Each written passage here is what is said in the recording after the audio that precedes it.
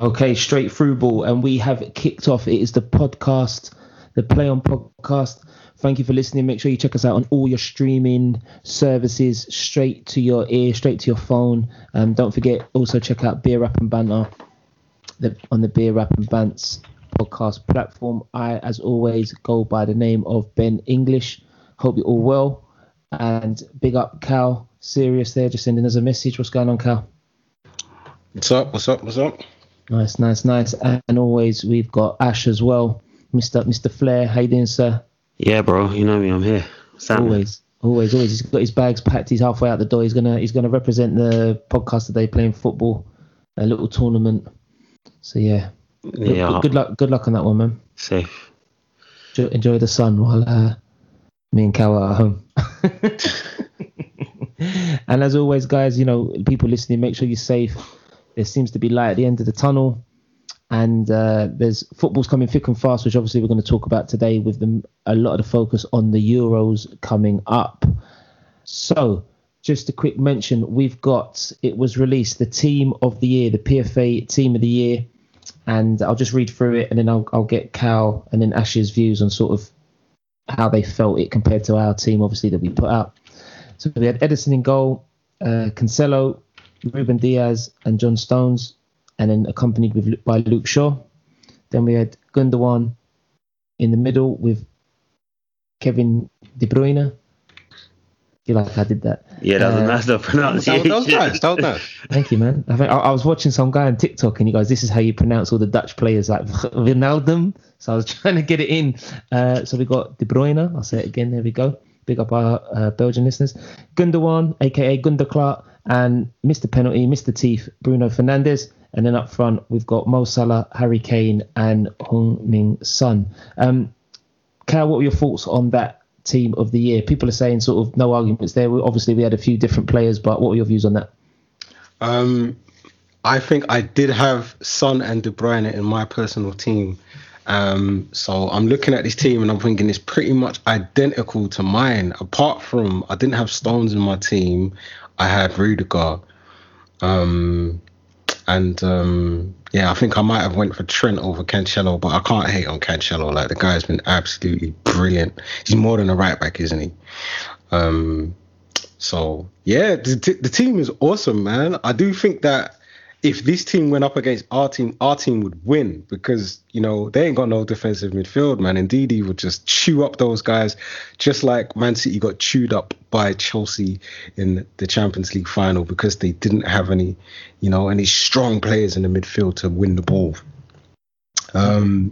So yeah, I think it's a strong team. I don't think you can really argue with this team that they definitely have the best players in there. It's absolutely incredible. So yeah, I haven't got much to say about it apart from it's just a solid lineup, man. Nice. Ash?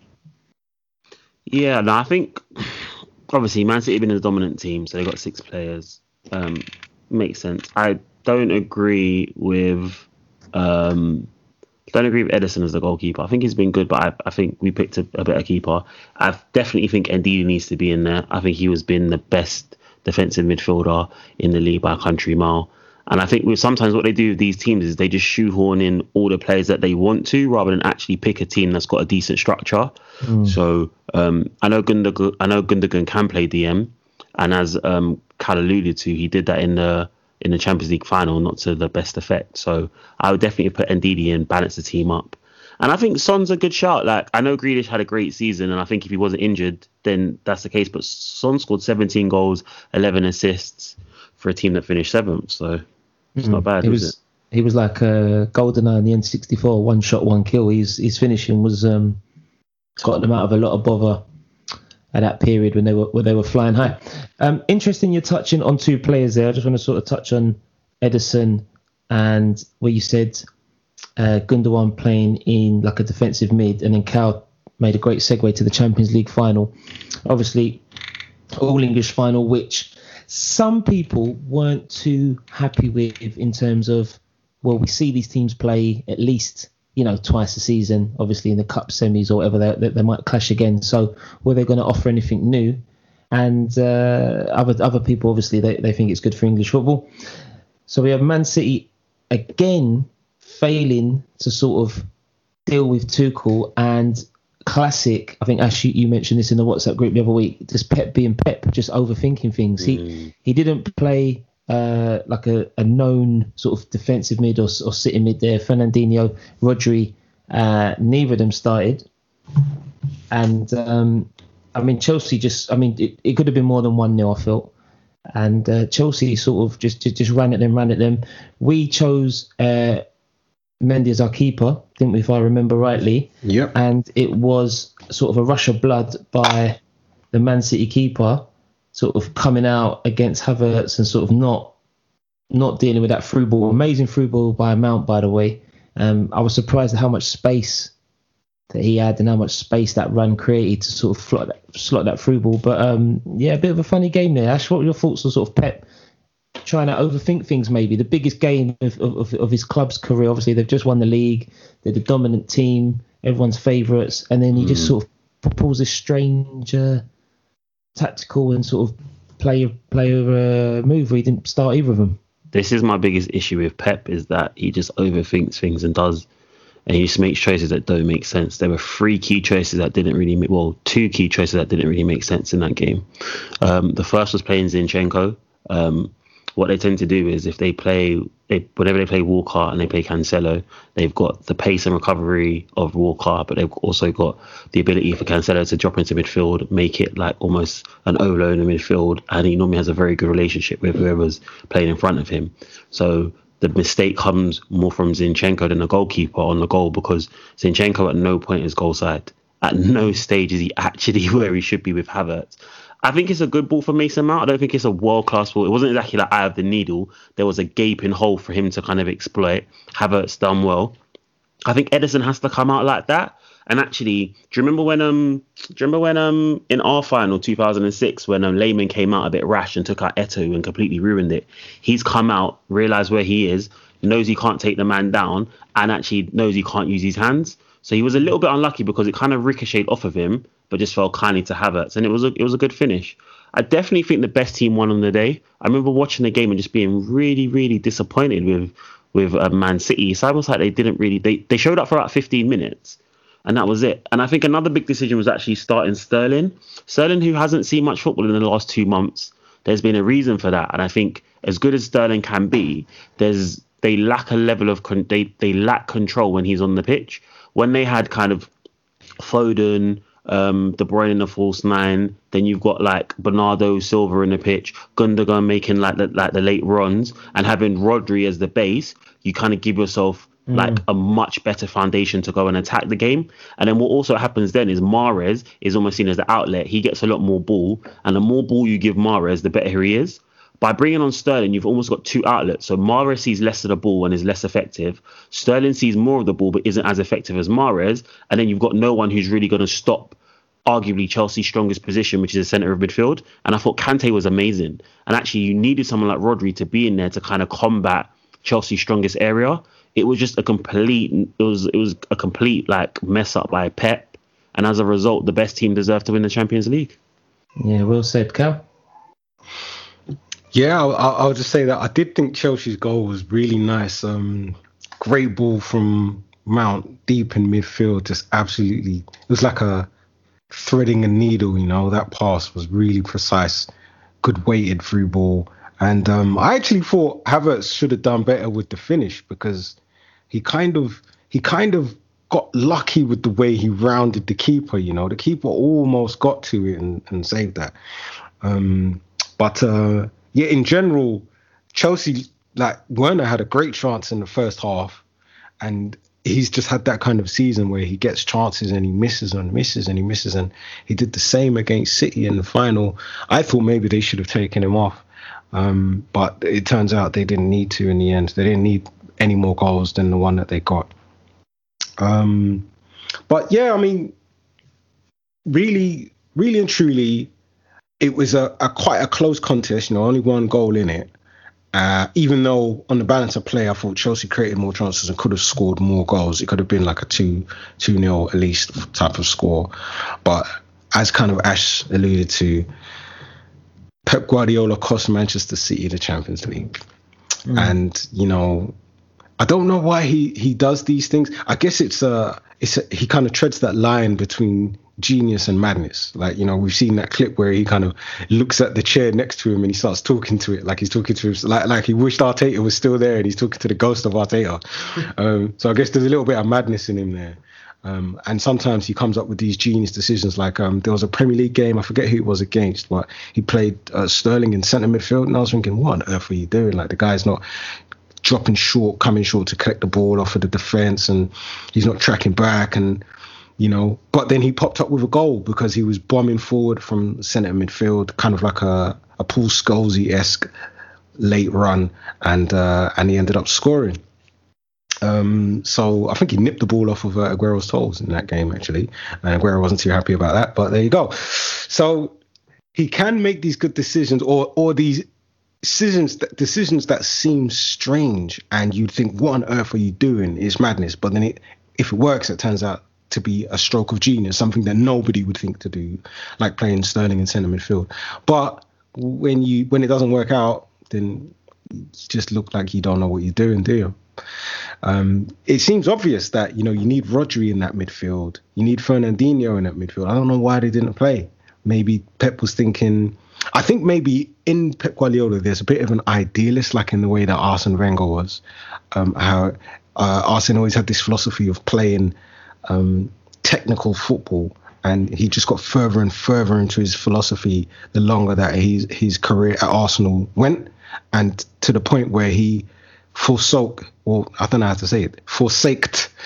the necessary ingredients in English football, like the having big, strong, powerful players, having players with like a winning mentality, players that are almost like kind of thugs, like that are willing to fight and really win you the game with their physical prowess.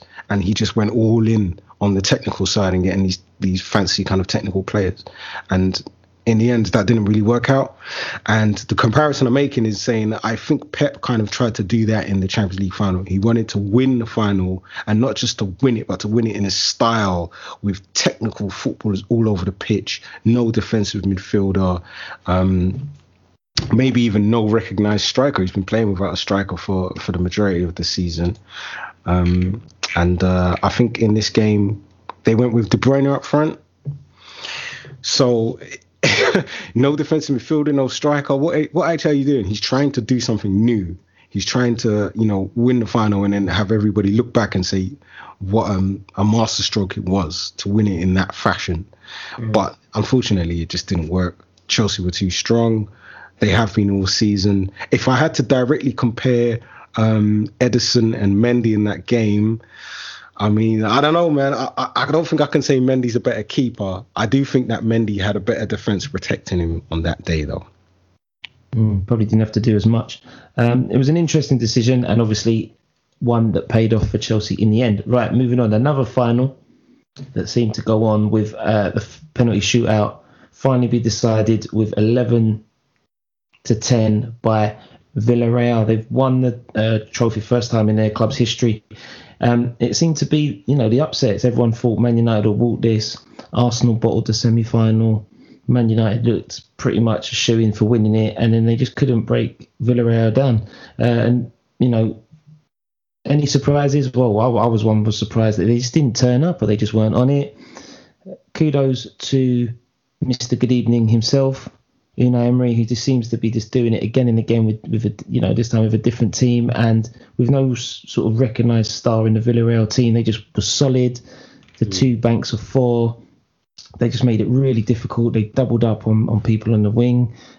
Greenwood started, and I sort of don't think he offered that much. Rashford was just completely... This was his time to shine.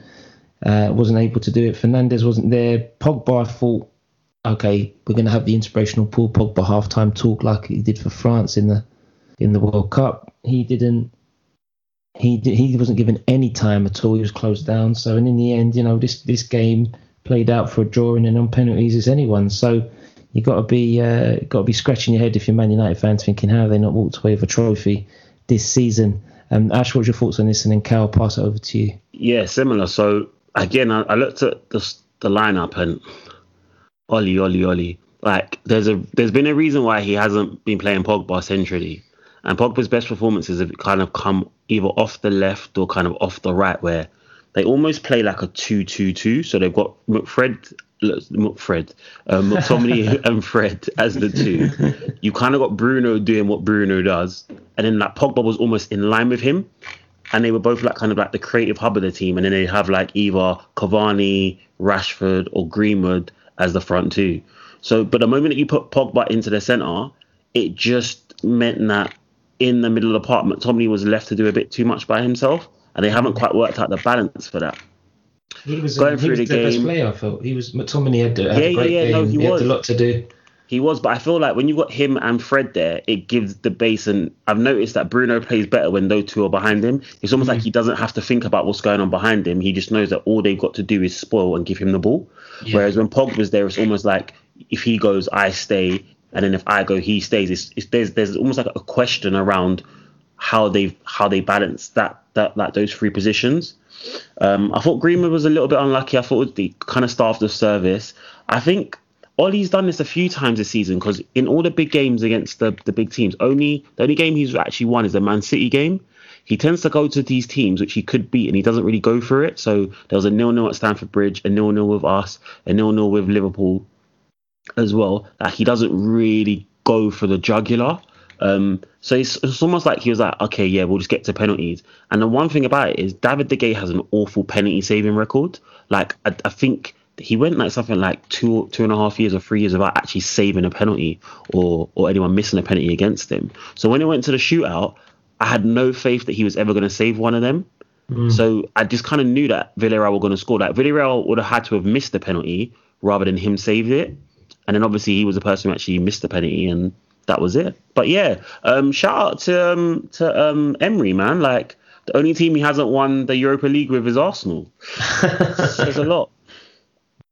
Rub salt in the wound already. That penalty point that Ash touched on there, man. Wow, it was really disappointing, because you just had no faith in De Gea whatsoever. You knew he wasn't going to save anything. He's just not known to be a penalty saving keeper. Just my thoughts on the game were that, you know, Emery knows how to win this competition, doesn't he? And he set his team up to be defensively solid. And I think it's more of a case that they defended well and they frustrated Manchester United and they stopped Man U from playing, opposed to maybe Man U not turning up on the day and not being good. I think this was actually a really good piece of football management from Emery. And I was actually disappointed with the goal that they conceded. I thought that, Gerard Moreno's a danger man. He's been banging in goals all season long. And so for them to be a set piece where he ends up completely unmarked, I just thought that was unforgivable. You shouldn't be conceding a goal like that. You should have done better, United. It just seems like you wanted more. You were waiting for somebody to turn up, for a Fernandes or a Pogba. I mean, Cavani got his goal, but it wasn't enough. You wanted more. And, Rashford as well. Greenwood, I'm not going to really place any blame on him because he's a youngster still. I don't know. There's a lot of hype around him, but I don't see him being in the kind of mold of, let's say, like a Wayne Rooney or someone who's like a teen prodigy. Like, a lot of people really talk him up and they say, he's going to be better than Rashford and XYZ. But so far, I see he's got a good finish on him, but I don't see a whole lot more than that to his game, really. Correct me if I'm wrong, somebody might have a different opinion, but I wasn't expecting him to do anything in the final. Maybe if a chance falls to his feet, he could put it away, but in a game like this where you really needed a bit of magic, you needed someone to create something, I just didn't think they had enough players with that. Like maybe you needed a Berbatov that could just produce a moment of magic, or, like a Kanchelskis, like one of these Man United players of old that just had a whole bag of tricks that they could go into. I don't really think they had anyone that could do that, unfortunately. No one stepped up. Right. The Euros are upon us. Euros 2020 obviously been delayed through the global pandemic that is COVID-19, and we have got the first round So the first games of the groups coming sort of next week. So by the time you hear this at the end of the week, Friday, the 11th, just go through these, and then lads, we can talk about any games that sort of stand out. We've got Turkey against Italy kickstarting on Friday evening. That'll be a tasty game. And then throughout, we've got where are we? Wales, Switzerland, Denmark, Finland, Belgium, Russia. My phone going through. Austria, North Macedonia, Netherlands, Ukraine, England, Croatia. I'm just gonna interrupt with a throwback point. Why didn't Harry Maguire start in the Europa League final? Was he injured? Yeah, he's got ankle ligament damage. That's why he's actually touch and go to start for England in the Euros as well. There you go. Maybe could have helped them cross the line with the captaincy. England, Croatia, maybe Maguire could be back for that. Scotland, Czech Republic, Poland, Slovakia, Spain, Sweden, Hungary, Portugal, France, Germany. I mean, the games are obviously going to stand out for our listeners. The England-Croatia game, which is on the Sunday the 13th at 2:00. That'll be tasty. And also, I think France-Germany, from a footballing point of view, will be very tasty. Cal, are you going to try and watch as many games as possible, or are there certain games you're sort of marking on your calendar? It's like, right, I'm definitely watching that. Not really. I'm hot and bothered already as enough as it is. And I don't think I'm going to be watching a whole lot of the Euros. I will definitely try and catch some games. If I can get a ticket, I might go in and see a game live. But I don't know what it is, man. The football fever hasn't taken over me like it has done in previous tournaments. Maybe closer to the time, the excitement will get hold of me a bit more. But at the moment, I'm looking forward to watching England play. I do think England-Scotland's going to be a game of football. That's going to be a real game of football. So I'm looking forward to that. But yeah, we'll see. I mean, again, I do like the look of the France team. I think they've got some absolutely incredible players. So I'll be watching all the England games. I'll be watching all the France games. And just enjoying the festival of football that will be put in front of us. Yeah. Ash, I know you're going to be watching some games, sort of socialising, social butterfly that you are. You know, it's crazy. Do you know when people call me a social butterfly? For you to call me that, damn, it might have to be real. Yeah, listen, I normally love football, like summer tournaments. Like, I'm all over it. This is the least prepared I've been for a tournament, because I just think because the season's literally just finished, we've been able to watch nearly all the games. It's very different from how we normally would do. Like, we have access to every single game that's been on TV this year. I just don't really feel that infused by it. I think once the tournament kicks off, then I'll be up for it. I am actually going out and about to watch the France-Germany game on Tuesday. That should be pretty cool. Nice. To watch that.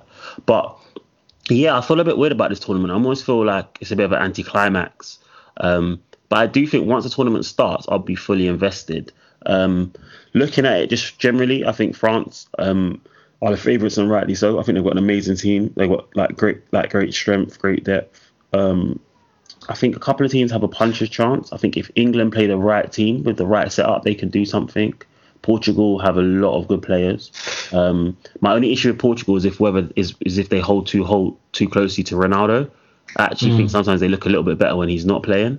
And yeah, I think they're the three teams that I'm going to be looking out for more than anyone else. But yeah, my tip is France to win, and I think they're going to start with a pretty comfortable win against Germany. Actually, that's my call.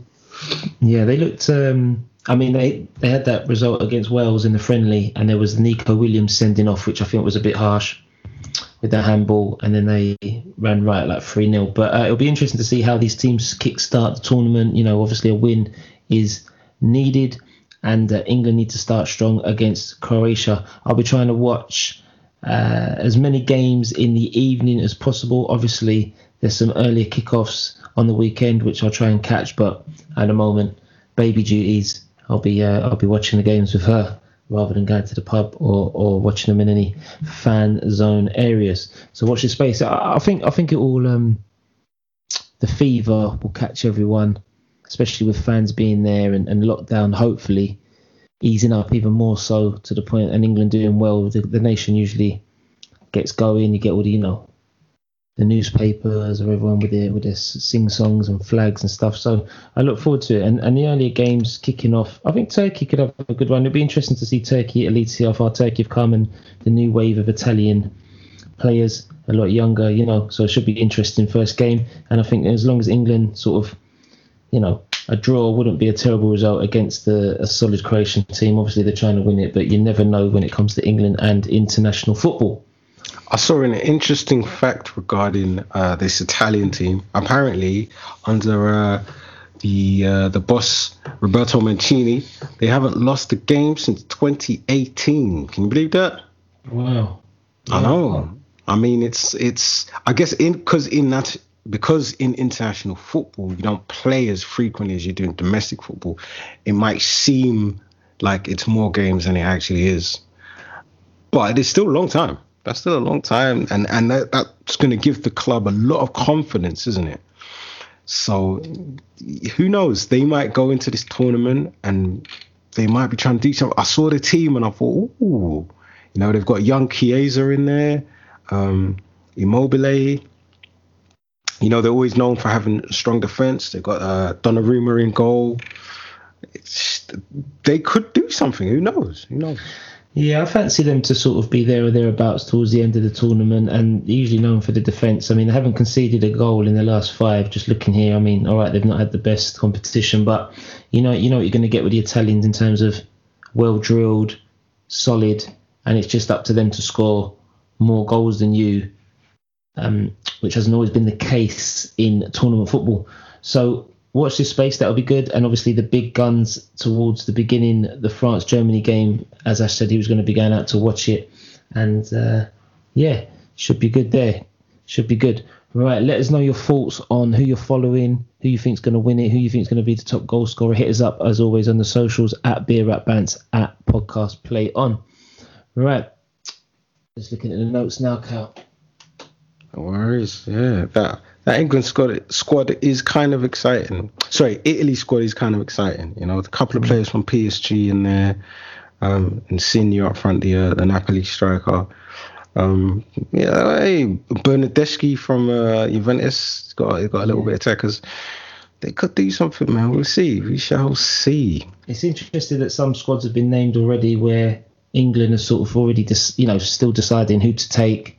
Southgate come under a bit of criticism for having so many right backs, and it's played out since then that Trent Alexander's become injured. So it'll be interesting to see in today's friendly, obviously day recording Sunday, who makes the final cut. I thought the friendlies, do friendlies show you anything this close to a big tournament? Players are trying to get into the first team. Players are trying not to get injured because of the tournament. Other players know they're going home.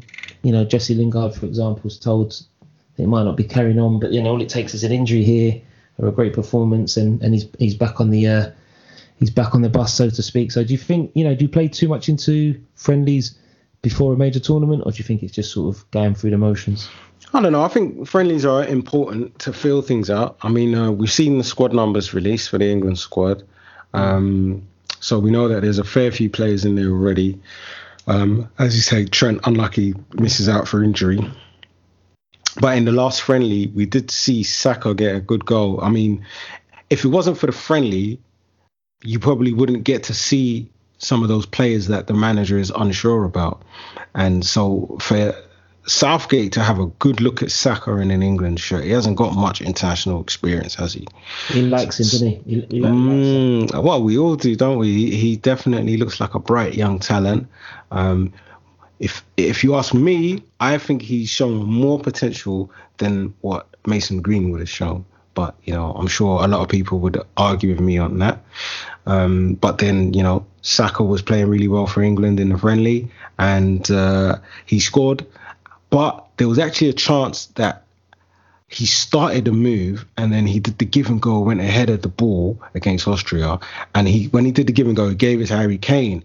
And Saka was right in the middle of the goal. Like, if Kane would have just tapped it across, that was an easy goal. So Saka could have ended up with 2 goals. But Kane, being Kane, he wanted to score. He took the chance on his left, didn't really hit it very well, and he missed. But it could have been 2 goals for Saka, is what I'm saying. It was a really good performance, and yeah, man, I'm excited to see what could happen here, because he could play a bit more in this tournament than what we all might think. It's like some people might think he's not going to play at all, or he's going to play a bit part role.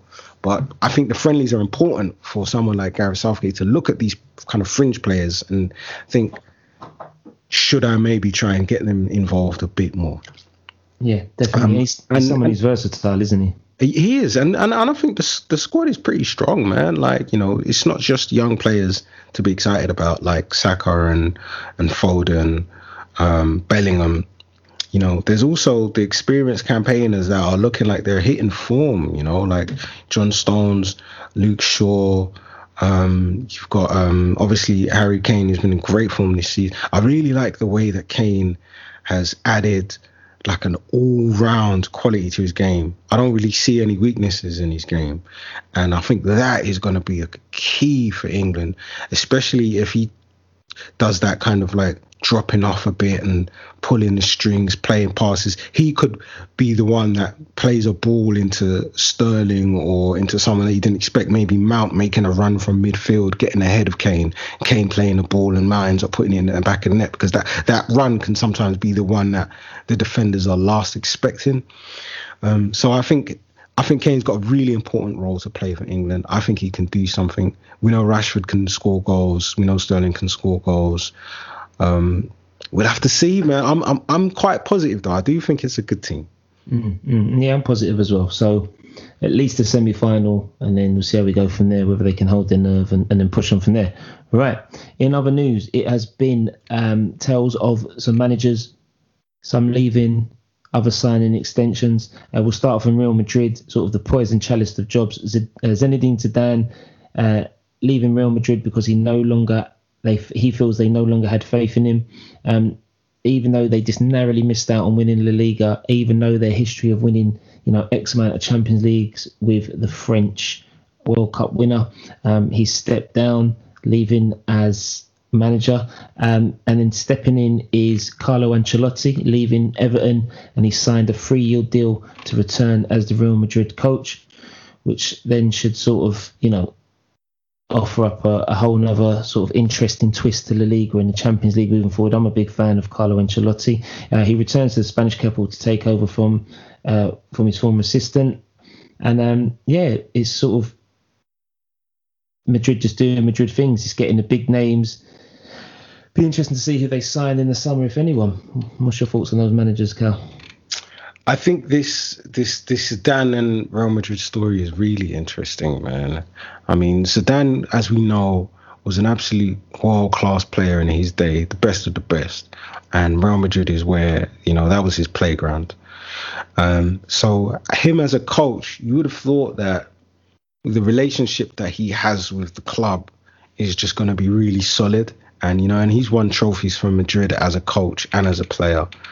But it's that kind of club where if you don't win, you get the axe. Like I think when Ancelotti was last there, he won the Champions League, and then the next season he didn't win anything, and they sacked him. It's a bit harsh, so it is absolutely bonkers what happens at Real Madrid. I have my own suspicions that there might be a bit of a toxic kind of atmosphere going on there. And in this article we've got from the BBC here, there's a little quote from Zinedine Zidane that says, "For it to last longer, the human relationships are essential. They are more important than money, more important than fame, more important than everything. They need to be nurtured." So I think he's saying something about the human relationships in the club aren't quite right, and maybe that's the reason for him to leave the job, because he felt he just couldn't continue with the way that the relationships were. Should be interesting. And Ancelotti's had a great run with Madrid, even though he was sacked when he won a few things. He was at hand for one of their longest runs of 20 odd games, I believe. I'm just finding the notes here.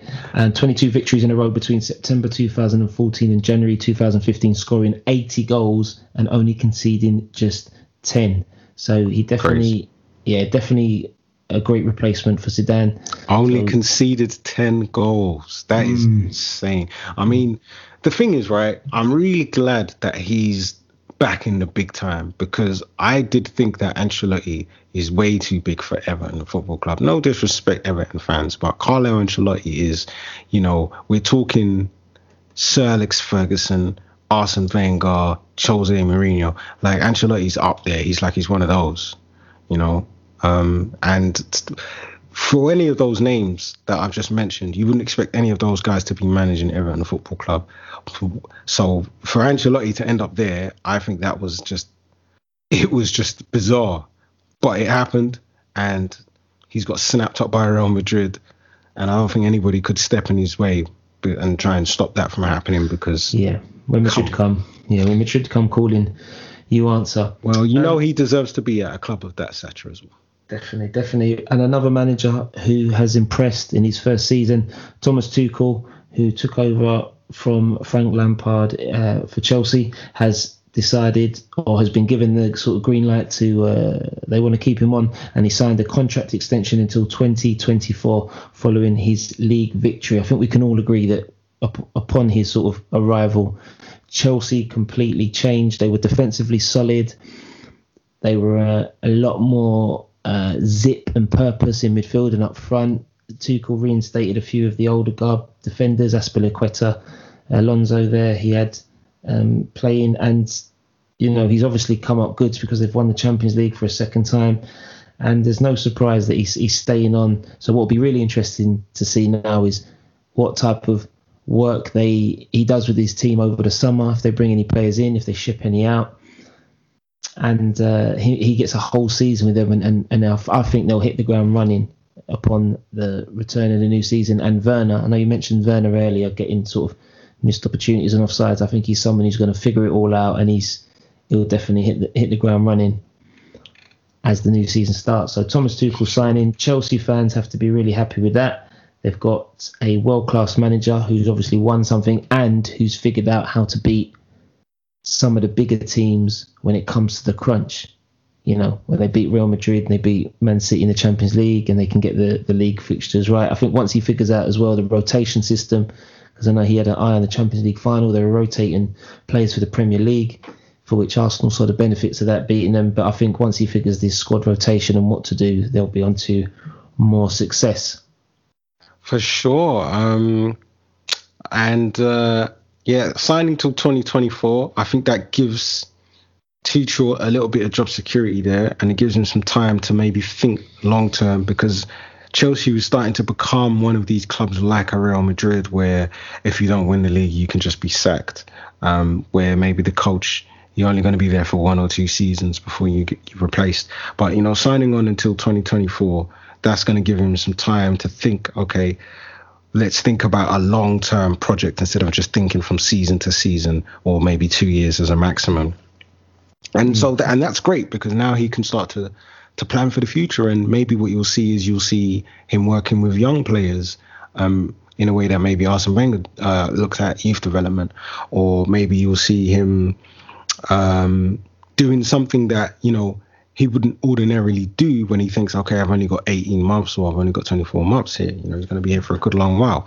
And I think we're going to see a prosperous era for Chelsea, because how long has he even been in the job, man? He's taken over the job midway through the season, and he's delivered the biggest trophy of all.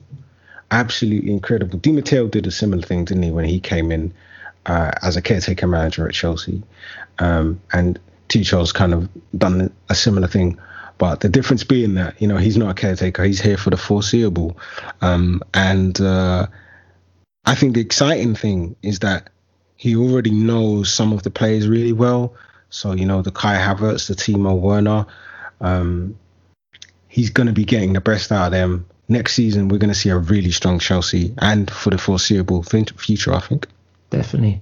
Talking about Chelsea, we've got an article here interesting that Paul Pogba, recently speaking to Eurosport's France FC Stream Team podcast, suggested that N'Golo Kante would be a great shout and deserves to win the Ballon d'Or after leading Chelsea and becoming man of the match this season. He says, I said a long time ago that it would be appropriate if Chelsea won for him to win the Ballon d'Or.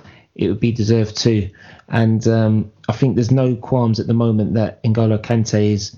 I know he didn't make our team in a year for defensive mid, but now having won the Champions League and just being so dominant in that game and doing so well and expected to have a good Euros, that he's on course for the best defensive midfielder in the world.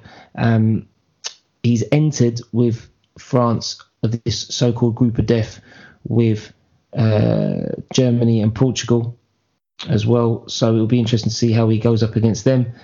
And even though PSG's forward Kylian Mbappe is the bookie's favourite ahead of Bayern Munich striker Robert Lewandowski, Kante is currently third in the pecking order, but I think he's got a contention for Player of the Year. I mean, usually it's the strikers, it's the one who gets all the goals, isn't it, that gets all the glory, but Kante is just there or thereabouts, and he runs his engine. He just runs and runs and runs, and he seems like one of the nicest guys. Have you seen that video where everyone's touching or kissing the Champions League and he just goes to it and he just gives it like a little thumbs up or something and walks past it? Yeah. He just seems like you can't hate on this guy, even if you don't like the team or whatever, you just have to admire, respect N'Golo Kante, where he's come from and what he stands for, and he's just a great player, man. So good luck with that. Yeah, there's a really good article we've got from Eurosport here where they've got like an exclusive interview with Pogba, and he talks up his France compatriot N'Golo Kante. Yeah, really happy to see him getting the success. He seems like a really humble guy, doesn't he? And it's nice to see a humble champion. It is. Talking from one chapter, Manchester City's all-time leading goal scorer has now signed for Barcelona. Sergio Aguero will be leaving the Premier League after giving Man City and football fans years and years of joy and sort of classic moments. And he signed to Barcelona, which is interesting because they're sort of got a few players out the door. I know they're trying to get Wijnaldum as well, so it'll be interesting to see how Aguero, if he manages to last the whole season in Spain without getting fit, or whether they're going to without getting injured, or if they're going to use him in parts, and how he accompanies Messi and Griezmann and whatnot. So should be interesting. I'm excited for Barcelona fans and watching Aguero trying to get goals in La Liga. I mean, when I first heard the news, I was a bit excited about it, but then on reflection, I thought, hang on a minute. Do you remember we were talking about how Barcelona need a rebuild and how they're struggling with all their elder statesmen? And under Koeman, their season was so terrible, so the next season needs to be better. I mean, sorry, not under Koeman. It was before Koeman. But they let go of, Alex Vidal. They let go of Luis Suarez. They let go of a lot of their elder statesmen. Yeah, loads and then they go and sign Sergio Aguero. He's like 33, the same age as Luis Suarez.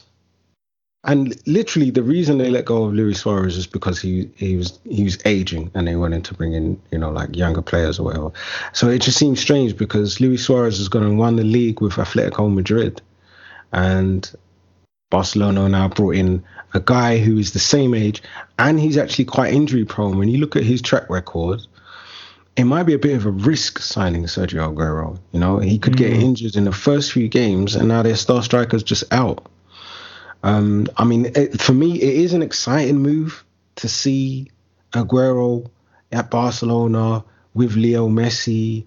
We could see some wonderful football between the two of them, obviously both being Argentinian internationals, and I think they're actually really good friends outside of football as well. So we could see some magic. But then there's rumours.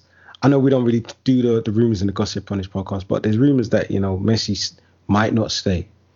His contract situation is still an issue. So we'll have to see what happens there. But I'm just a little bit concerned about what's going on with Barcelona in terms of their business and their recruitment policy. I think they're broke and they don't have money, and that's why they're going for all of these free transfers. So that's why they're looking at Wijnaldum, and I think they've brought in someone else for free as well. The name escapes me right now, but money troubles over at the Camp Nou. Yeah, so watch this space. And just staying on this one before we sort of start to wrap it up, someone who enjoyed many formidable years in Spain. On the other side, Real Madrid. The Cristiano Ronaldo Impossible to Ignore documentary is on BBC iPlayer. The story of the Portuguese footballer, his life and career, revealing how he became one of the world's biggest sporting stars. He's a global brand. He's an ambassador. He's gone to different leagues all over the world. All over Europe, and done, won trophies, done things. I think at Juventus at the minute it's not quite worked out for him, but I'm sure he's going to have a big Euros as well. Have you watched this doc, Cal? I have, yeah. I think it literally aired on the BBC yesterday. And I gave it a quick butchers. Meanwhile, I was, playing FIFA. You know how I do, trying to multitask. But what I did see and what I did hear was a really great tale about the work ethic and how Cristiano Ronaldo became the player that he is today. They spoke to some notable figures, people that have played with him, people that have coached him, people that have been in the media and analysed him. Gary Lineker was there, Rio Ferdinand was there, and there's going to be some names that you don't know as well. But I definitely recommend it. I think it's really worth a watch. And for me, Cristiano Ronaldo is a player I've been watching ever since he was a young'un at Sporting Lisbon. And so anything to do with Cristiano, I'm definitely going to go for that. Yeah, I'm going to watch it at some point as well. So there's something to watch if you're not already aware of it. BBC iPlayer, Cristiano Ronaldo. Right, anything you want to wrap up? Any extra time, Cal? Yeah, Ronaldo's better than Messi. Listen, the debate is there. The debate is there. You can't just drop that and then we end it. But yeah. I mean, that debate will always be held, won't it? But if Messi's contract's up, why doesn't he try and move, man? Go to a different league, and that will just shut people up. If he goes to the Italian league and he scores 50 goals, or if he goes to the French league and he scores 50 goals, then I'm gonna have to stop saying, all right, well, he's only been in one league. He can't do it in another league, I think, there's different arguments, obviously, as we get towards the end. Everyone's got their own opinions about who's won what, who's done what at different stages of their career. But yeah, I'm not mad at that take in terms of lifting his team and doing it. But everyone has their own opinions, right? Any extra time, Cal, as we start to wrap this up? We've touched on Team of the Year, Premier League Team of the Year, comparing it to the podcast Play On Team of the Year, Champions League and Europa League final results and our views, the upcoming Euro fixtures of the first round, opening games, and then general news with managers, Ronaldo documentary, plus some others. Don't forget to hit us up at BeerAtBants at Podcast Play On. Cal, any extra time, anything you want to add before we start to sign off? No, that will be all from me, sir. Nice. So, as always, guys, thanks for listening. Make sure you share, make sure you tell someone, give a review if possible. Even if you don't worry, I won't hold it against you. There is light at the end of the tunnel. Enjoy your week, enjoy the football. The Euros start on Friday, and then before you know it, the Premier League will be starting up again. And it's just a constant carousel. I know Copa America's going to be going on as well. There's been some sort of political issues with being moved from different countries. So watch this space, and thanks for listening. Have a good week. Breaking news. Saka has been ruled out for England's final pre-Euro 2020 warm-up against Romania with a hip injury. No! That's okay, man. It's chess, not checkers. He'll still go. They'll keep him on ice. Some of the tackles that were flying in the other day, England, Austria, was like, come on, man, it's a friendly. But I think, we'll get to see Phil Foden, the young god. A lot of the top teams that were in the European finals were rested. Obviously, Foden, Sterling, Mount, Reece James, who I think is now arguing can get a place in the team. Chilwell maybe. I don't know if he got the call up, but a lot of players were rested. Should be interesting to see what happens tonight, and then can't wait for the first game against Croatia. Come on, England. That's all I'm saying. Good night.